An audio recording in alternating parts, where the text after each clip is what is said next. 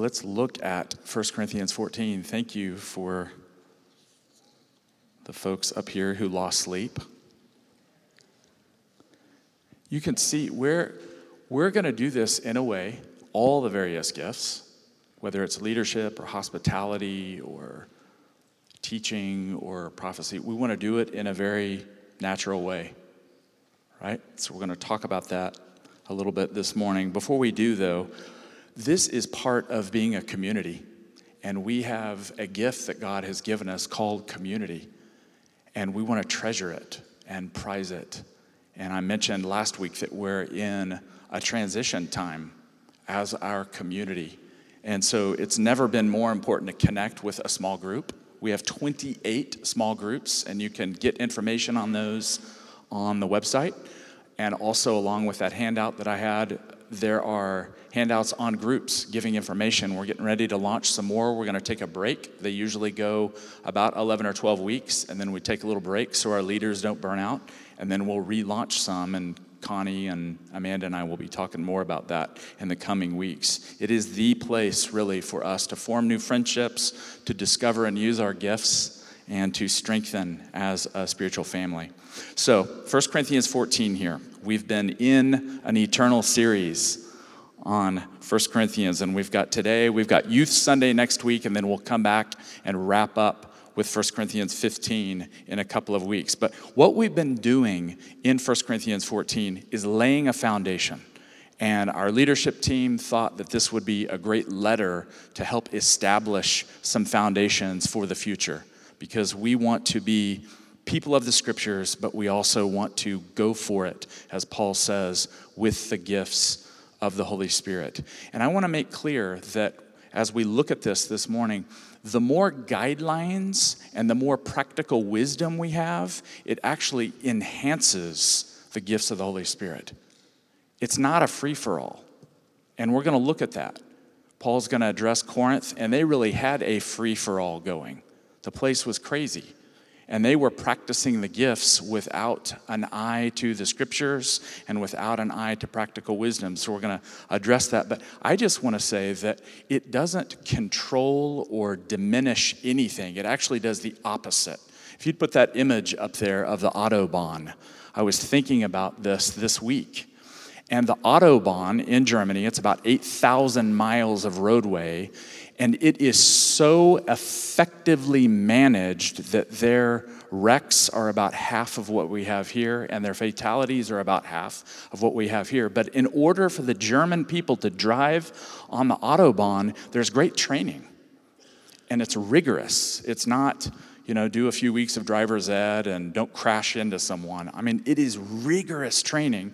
And so I think that we're seeing the same thing in 1 Corinthians 12 and 1 Corinthians 14. Paul is giving very specific directions so that we can drive on the Autobahn. And on the Autobahn, it is not a one-lane, get in line with, absolute craziness. It's 4 or 5 lanes here. And so if we are giving these kinds of guidelines, this kind of protocol, then we can actually go places, and we can go places together. It creates great freedom. So rather than the opposite of controlling and turning it down a little bit, we actually believe that if we'll talk about the scriptures and practice it, the Lord will do more among us. Amen? So let's look at 1 Corinthians 14. Last week we looked at 1 Corinthians 13, the way of love, and we saw Paul talking about the gifts. He had talked about them in 1 Corinthians 12. Mike addressed that, and then sandwiched in between 12 and 14 is this passage about love. And so Paul is saying God's manifest presence, including the gifts of the Holy Spirit, is love. And so as we prophesy, as we pray in tongues, as we practice the gifts, the message is the love of the Father. That's what we're all about. And so Paul brought that to their attention and to our attention in 1 Corinthians 13. So today, we're going to look at 14, prophecy, tongues, and orderly worship. And the overarching goal that Paul is doing here for the Corinthian church is he's urging them to be intelligible and orderly. to do things, to practice the gifts of the Holy Spirit in a way that's understandable and accessible, and to do it in a way that's not crazy town. Because we'll see in a few minutes here, at Corinth, much of the time, it was crazy town. People praying in tongues over each other, interrupting. They would have people prophesying. And so Paul is saying, wait.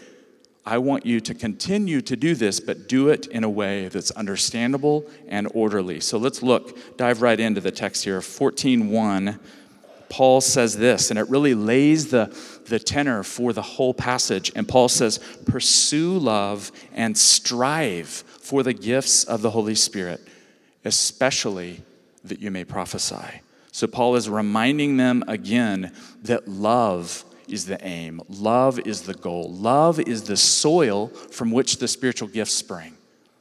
If you want the spiritual gifts operating, Paul is saying, get love into the context. Let the Lord transform you so that everything you're doing is promoting love. A second thing Paul does, and this is really the heart of the whole passage in 14:1 to 25. We're not going to read it. I'm going to read a section and then make some comments and then give some illustrations. But in 14:2 to 25, Paul is asking the church, is what you're doing intelligible? Is it understandable? And he addresses, let's look at 1 to 5, and we'll talk about tongues first, and we'll talk about prophecy next. Verses 1 through 5, Paul, and I'm going to read 1 again, and then we'll read through verse 5. Pursue love and strive for the spiritual gifts, and especially that you may prophesy. For those who speak in a tongue do not speak to other people, but to God. For nobody understands them, since they are speaking mysteries in the Spirit. On the other hand, those who prophesy speak to other people for their upbuilding and encouragement and consolation. Those who speak in a tongue build up themselves, but those who prophesy build up the church. Now I would like all of you to speak in tongues, but even more to prophesy. One who prophesies is greater than one who speaks in tongues, unless someone interprets so that the church may be built up. So Paul is taking these gifts, and we've seen throughout the letter, this church loves the gifts of the Holy Spirit. They don't really like holiness and purity of heart. So Paul has had to remind them of that, and they think that they've matured beyond love, and that they are living some kind of heavenly existence, and really what matters more to them is spiritual gifts and living in this spiritual state. And Paul says, no. That's not how it works. But Paul is explaining them. He's giving some really rudimentary explanation here on what tongues is doing. And he's saying, tongues is wonderful, but really it edifies yourself. And what I'm challenging you to do, church at Corinth, he says, is to think about edifying other people. And we'll see that the answer for him is not to turn the spigot off, to not turn off tongues, to not forbid it, but to have them practice it in a way that builds up other people. By the way, I want to plug a book. Sam Storms has a new book out called The Language of Heaven, and I think it's probably one of the best books that I've read on tongues yet. So write that down, Sam Storms, Language of Heaven. If you're interested in a biblical explanation of what tongues is and what it isn't, it is worth reading. It takes 30 questions and unpacks many of these things. What he's addressing here is one expression of tongues. It's a corporate expression of tongues, but there are others in the New Testament. If you had to think of another primary place where the gift of tongues is operating, where is it? Acts chapter 2. That's exactly right. So we get to see in Acts chapter 2 something, there's lots of overlap here between what Paul is talking about here, but also in Acts 2, it's almost a missional expression of the gift of tongues. And so we see in Acts 2 that the people, the power of the Holy Spirit is resting on them, and they are declaring the mighty deeds of God. And people get to hear it. And they're hearing it in their own language. And scholars have puzzled over this. We don't know if the miracle was in the speaking or if it was in the hearing. We don't know. But there were people from all over the world gathered for Passover, for the the harvest there and the celebration of Pentecost, and people were hearing the declaration of the mighty deeds of God. And the people who were speaking it didn't know what was happening. Now, some of you think that is really odd. We have some examples of this. There's a scholar named Craig Keener, and he has written in his commentary on Acts chapter 2, he has 24 examples of this that he has researched, and he's flown all over the world, and he's found 24 situations where the very exact same thing happened. And he's researched it and documented it. And you could Google that and look that. Craig Keener, Keener. He's a scholar who has written the best commentary on Acts. But we actually have an example of this among us. Connie Willems was telling me that her Anglican church, they did a ministry trip to Rwanda, and there was someone, hopefully I get this right as you're sitting there, Connie, someone was praying for someone in Rwanda, and there was someone who heard what was being prayed, and the person who was speaking did not speak the local language at all. And yet this local person heard this person praying in the local language about livestock and blessing, bringing the blessing of God. Lord, would you bless our livestock? Would you bless? And the person was blown away. So I think oftentimes the gift of tongues may operate in a missional way that we're not even aware of. About 5 weeks ago in our leadership team meeting, Mike, I hope this is okay, I didn't ask you, we were speaking in tongues together. And we were praying and pleading with the Lord and doing a little bit of Romans 8, letting the Lord pray through us. And Mike began to speak in what sounded like Mandarin. I almost recorded it. I almost took my phone out and recorded it so that we could have someone who speaks Chinese listen to it. It was startling. It's actually the first time I've heard anything like that. I don't know what's going on. There's something mysterious in that moment of prayer. The Lord is transcending the mind and praying through Mike. You can write this down, look at it later. Some people would say that Romans 8 actually is another expression of the gift of tongues. We know that it's Holy Spirit inspired prayer in Romans 8, that the Spirit is praying according to the will of God for the saints of God through a person, and it might even be with groaning. It's something that transcends our cognitive reasoning. Jackie Pullinger is someone who we've talked about before. She was a missionary in Hong Kong, and the gift of tongues operated in her ministry in an absolutely vital way. I had never really heard anything quite like this. It wasn't the gift of tongues in a corporate context. It wasn't necessarily something in a private devotional language. Jackie Pullinger was in the heart of opium dens, and she was seeing the Lord save opium addicts. They would receive Jesus, and then Jackie and her team would say, Lord, fill them with the Holy Spirit, give them the gift of tongues. Most of the time they received it, they would begin to pray in tongues, and they were set free from drug addiction. So much so that the local government said, what are you doing? We've never seen such success with the breaking of drug addiction. And she said, are you sure you want me to tell you? We're telling them about Jesus. They're filled with the Holy Spirit. They're speaking in tongues. We're teaching them how to connect with God, and they pray in tongues as much as they possibly can. And it's doing something to break bondages in their lives and to connect them with God. So I want us to not try to fully wrap our minds around what the gift of tongues is in just a few minutes. These are a few biblical examples, but it is a gift, and it's highly misunderstood, isn't it? I'm sure that we could share all kinds of stories where it's been abused, misunderstood, laid out over people, and it's said something, if you're not speaking in tongues, well, you're a second-class Christian. That is unbiblical. What we're talking about here is a gift from God, a grace that Paul says not to forbid, to seek it. And this morning, I just want to invite all of us into pursuing all the spiritual gifts according to the way that they're practiced in the scriptures. Sound good? So Paul is talking about this, and he's talking about doing it in a way that's respectful of one another. Paul is contrasting here and speaking about tongues, and he's also speaking about prophecy. So if you look at verses 1, 3, and 4 in particular, Paul is saying, don't give up speaking in tongues, this heavenly language that the Lord gives you, but desire even more to prophesy.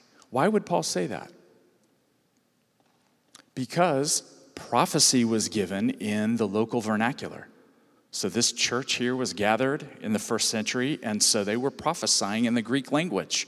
And Paul is saying it's just a pragmatic way of approaching the gifts. It's easier for people to hear if you're speaking in their language. So why don't you dial back a little bit on everyone coming together and speaking in a heavenly language, and I want you to speak prophetically to one another. And he introduces this word that he actually says nearly 10 times in this passage. He talks about building up the church and building up one another. And he says, it is good to have yourself built up, strengthened, fortified through praying in tongues in your devotional prayer language, but think about taking that into another place.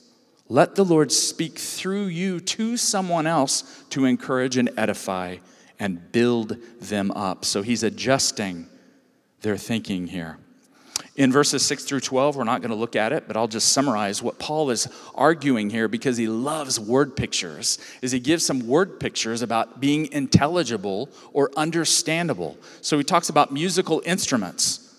And he says, can you imagine, Corinthians, if I gave you a harp or a flute and you just blew in it, didn't operate it correctly, or if you took the harp and just started jamming your fingers across it. I've seen some kids come up here on Sunday after church and grab a guitar and start doing, this on it. Or maybe you've seen, those recorders in elementary school or middle school. You give a recorder to a 5-year-old, it's awful.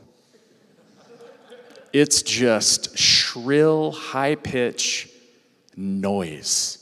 And so what Paul is saying here is that the spiritual gifts, if they're not done carefully, it's like a 5-year-old with that recorder blaring in the assembly. And it's problematic and it's shrill. So let's do this thoughtfully, Paul is saying. He even says if you don't get those two analogies, it's also like a foreign language. And for us, this would be, some of you have walked into a foreign film without subtitles before. You're lost. Paul is saying, when we're gathered together, don't just blurt out tongues. It's confusing to people. It's like being in a foreign film. Amanda made the point as we were talking about this passage. It says something about the spiritual gifts being like instruments. How do you learn to play an instrument? Does it happen overnight? Someone lay hands on you and say, Brad, walks up and says, hey, be a guitar player. It doesn't work that way, does it? It requires work and practice and feedback and coaching. So the same is true here with the spiritual gifts. We have to practice. We have to learn how to play the flute. We have to learn how to play the guitar skillfully. And thankfully, we give grace to one another, including those people that were standing up here a few minutes ago. We're pulling for them. We're wanting them to grow in the use of the gifts. Let's look at 13 through 19. And Paul is going to talk about why being understandable is so important, both for believers and unbelievers. Let's read 13 through 19. Paul says this, therefore one who speaks in a tongue should pray for the power to interpret. For if I pray in a tongue, my spirit prays, but my mind is unproductive. What should I do then? I will pray with the spirit, but I will pray with the mind also. I will sing praise with the spirit, but I will sing praise with my mind also. Verse 16. Otherwise, if you say a blessing with the spirit, how can anyone in the position of an outsider say amen to your thanksgiving, since the outsider does not know what you are saying? You see how practical this is? Then he says at verse 17, for you may give thanks well enough, but the other person is not built up. They're not edified. Look what he says at verse 18. This is astonishing. Paul says, I thank God that I speak in tongues more than all of you. Nevertheless, in church, I would rather speak 5 words with my mind in order to instruct others also than 10,000 words in a tongue. So Paul is saying here, you are crazy about speaking in tongues, but you know what? I do it more than you. I think he meant that literally. I think Paul prayed in tongues as much as he possibly could. He was communing with God by this mysterious thing called tongues, and it did something in his inner man. It strengthened him. It gave him power. It kept him in this posture of prayer. And as I read that this week, I was trying in a fresh way to pray in tongues as much as possible as I was preparing this message to myself and saying, Lord, would you teach me about this? Would you instruct me? I want to be childlike. I want to learn to use this gift in new ways. And I was praying for you this week that you would also long for the gifts of the Holy Spirit in your life. For those of you that this is a little strange to, or maybe you've been burned by the way that they've been done in the past, this is a fresh opportunity to start anew. Here at Our Lord's, we are going to go for this. We're going to do it in a way that's thoughtful and biblical. This passage is baffling to me. I don't know about you, but the whole idea of praying in a way that transcends our cognitive mind. Gordon Fee says it's difficult. He's a commentator on 1 Corinthians. It's difficult for some modern intellectuals to take Paul at his word here. That the Holy Spirit can actually inspire prayer that transcends the cortex of the brain. I've got to understand it. If I don't, and I can't control it, it's not God. Is that what Paul is saying here? No. Paul is saying, church, learn to use this gift. Let the Holy Spirit give you language in prayer. Let the Holy Spirit guide you and lead you. Trust Jesus is a better leader than you are follower. Jesus says in Luke 11, ask for the Holy Spirit, and the Lord will give you the Holy Spirit. He won't give you a snake. He won't give you a rock. Thankfully, the Lord can help us in all of this. I heard a story when I was teaching at Wesleyan several years ago, and I would teach church history, and sometimes the students would tune out. By the time we got to the modern period, they were like, oh my gosh, when are we done? Is the semester over? And I would use this particular video by a neurologist at New York University, a secular Jewish man who had no real motive to prove what he was doing, but he actually took various people and would attach them to neurological equipment and devices, and he would monitor their brain activity while they did different things. So he had some monks who were meditating, he had some folks who were doing other forms of prayer, and he had some people, and I got to see the video of this, and they would walk around the room and pray in tongues and pray and worship. And he was monitoring their brain activity.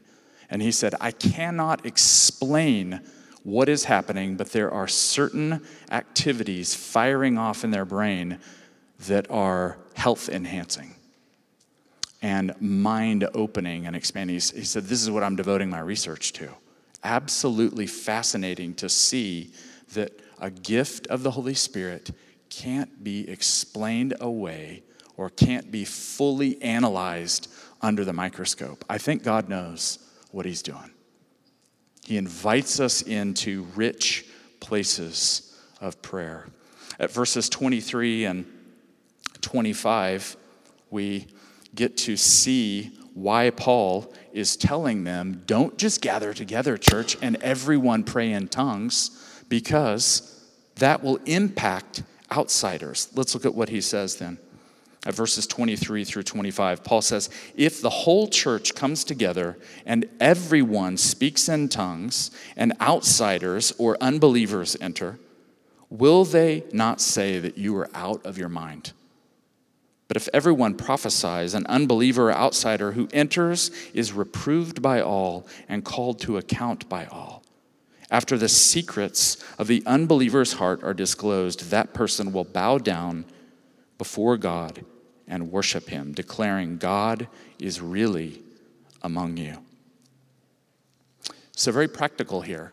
You can see Paul is saying, desire to speak prophetically. Because when you do that, when the Lord begins to give messages that are for the corporate gathering or for individuals to encourage and build up, outsiders can understand that more clearly. Now, it may be odd to them, just like this morning. There may be some visitors, some friends, some family, and they say, I've never seen that. That is really odd. It's peculiar, but nonetheless, it's understandable. If we had everyone gathered together, had a large group of people, and they're belting out in tongues, their personal prayer language, people would probably say, they're nuts. And that's what Paul is saying here. The Corinthians were gathering together, shouting in tongues, speaking over one another, being selfish about it, and outsiders were coming. Probably family members, friends, relatives were coming, and they're saying, these people are cuckoo. So Paul is trying to show the church how to not be cuckoo. Think about, too, I've mentioned before, in ancient Corinth, the people were used to going to particular temples, and people were in a frenzy. Part of their worship service was frenzied, ecstatic behavior. So they would have temple prostitutes and temple prophets and prophetesses, and when people would show up, these people would go into a mad state of mind and start declaring things, and Paul says the church doesn't operate that way. We'll see in a minute. Paul says the church is a place of order. It's a place of respecting one another. This is astounding what Paul says. If the church is operating in this way and the gift of prophecy is happening, what happens with outsiders? Verses 24 and 25. What's communicated? God is really among you. The secrets of hearts are laid bare. They're opened up. Just like this morning here, these are more encouraging words, but the day is coming when the Lord is going to step up the prophetic gift in some ways. Here. And people will come and visit, and the secrets of their heart will be laid open. Because God loves people. And it's God saying to them, I see you, I know you, I love you. And so the deep probing work of God happens through prophetic ministry. I've shared this story before, but thinking of an example of this happening in the gathered church context, had the opportunity to go to Turkey. So I got to see it in a missional setting where people this was completely foreign to them. And we were gathered together, about 60 of us, Turkish Christians, and a half dozen from America had come, and we were worshiping together and praying and doing what Paul is talking about here in 1 Corinthians 14. And some friends invited some friends. And so a group of 4 came into the back of the room, all wearing black, looking pretty intimidating, black leather, holding their motorcycle helmets. And I thought, who's crashed this party? Who is here? And of course, that's who the Lord began to highlight. The ministry team came up at the end of worship, the end of the sermon, and the Lord began to give prophetic words for these 4 young Turks. And the power of God hit them. And one of the young men named Hakan, the secrets of his heart got laid open in front of those 60 people. He had no explanation. The Holy Spirit probed and plowed his heart there and changed his life and told him things that he had not told anyone in that room. And that day, he gave his life to Jesus. He was filled with the Holy Spirit, had some demons cast out of him, became a new man, and continues to this day to be a powerful evangelist and church planter in Turkey. So my friends, we want the gifts of the Holy Spirit operating among us. Do we not? Do you want this? I want this. We've been talking about being a church where things happen that only God can do. And we want to have great groups, and we want to have solid worship and teaching, but I want to be involved at a church where it says God is really among you, where people experience what Paul is saying there. God is among those people. God is there. The love of God operating in supernatural ways. Paul ends this, and we'll wrap up with this here as he's talking about order. He talks about it in 29 through 31. Let's read this quickly, and then we'll wrap up. Paul is giving them very practical instruction. He tells them what not to do, and then he tells them what to do. And he says, let's read 26 through 31. Paul says, "What should we do then, my friends? If you come together, each person has a hymn, a lesson, a revelation, a tongue, or an interpretation. Let all things be done for building up." There's that word again, upbuilding, building up, edifying. "If anyone speaks in a tongue, let there be only 2 or 3 at the most, and each turn, and let one interpret. But if there is no one to interpret, let them be silent in church, speak to themselves and to God. Let 2 or 3 prophets speak, and let the others weigh what is said. If a revelation is made to someone else sitting nearby, let the first person be silent. For you can all prophesy one by one, so that all may learn and all may be encouraged. And the spirits of the prophets are subject to the prophets." And then he roots all of it in the character of God. "For God is not a God of disorder, but of peace." So Paul is laying the ground rules here so that everyone can play, everyone can participate. And it seems a little strange to think that the church would gather together and they would all speak in tongues and they wouldn't defer to one another. That people were coming with prophetic words and speaking over each other, and they didn't have mics then, but they would have been grabbing the mic from one another and trying to speak out. And Paul is saying, be respectful. Everyone gets to participate, but organize it. Do it in a way that's respectful to you as the believers and respectful and followable for the outsiders. And then he says, as each person is speaking, let the others judge and discern and make sure that it's in line with the teachings of Scripture. Romans 12:6, he talks about that. And then finally he says, for the people that are doing this, whether you're speaking in tongues or speaking prophetically, you actually can control yourself. And they probably would have said, well, we're not used to that. We're used to being filled with the spirit of ecstasy and belting out. And Paul says, you actually can control yourself versus the frenzied pagan cults. And then Paul says, all of this, the gifts are rooted in the love of God, but they're rooted in the peace of God. That God is not a God of disorder and chaos, but a God of shalom. So as we practice the gifts together, the love and peace of God should prevail. We respect one another. There's many things in this passage I can't address here. We'll have to come back and look at them. There's 40 verses. But my intent is for us to think about the gifts moving forward. Do they promote love?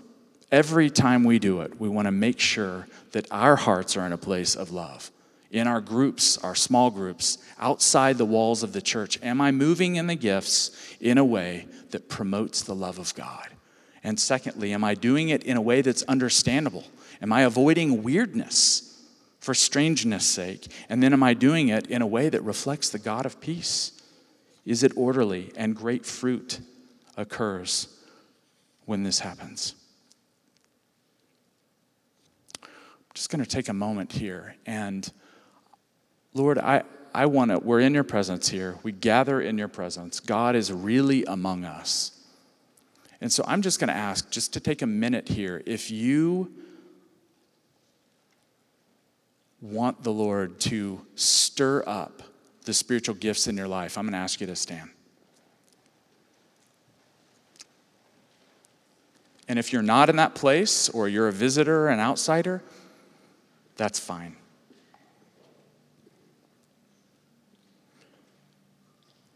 And Lord, I ask that as a community, as a church, that you would stir up the gifts of God among us. Lord, I pray for fresh anointing, fresh empowering, fresh infilling of the Holy Spirit on each person here. I pray for an outpouring of the love of God into our hearts and an outpouring of the power and gifts of the Holy Spirit. Lord, I pray that you would wake us up today as a church, as a community, that we would pursue love and desire earnestly spiritual gifts as the apostle teaches. And Lord, I ask for breakthrough today, that you would begin to unfold things among us that show the world God is really among us.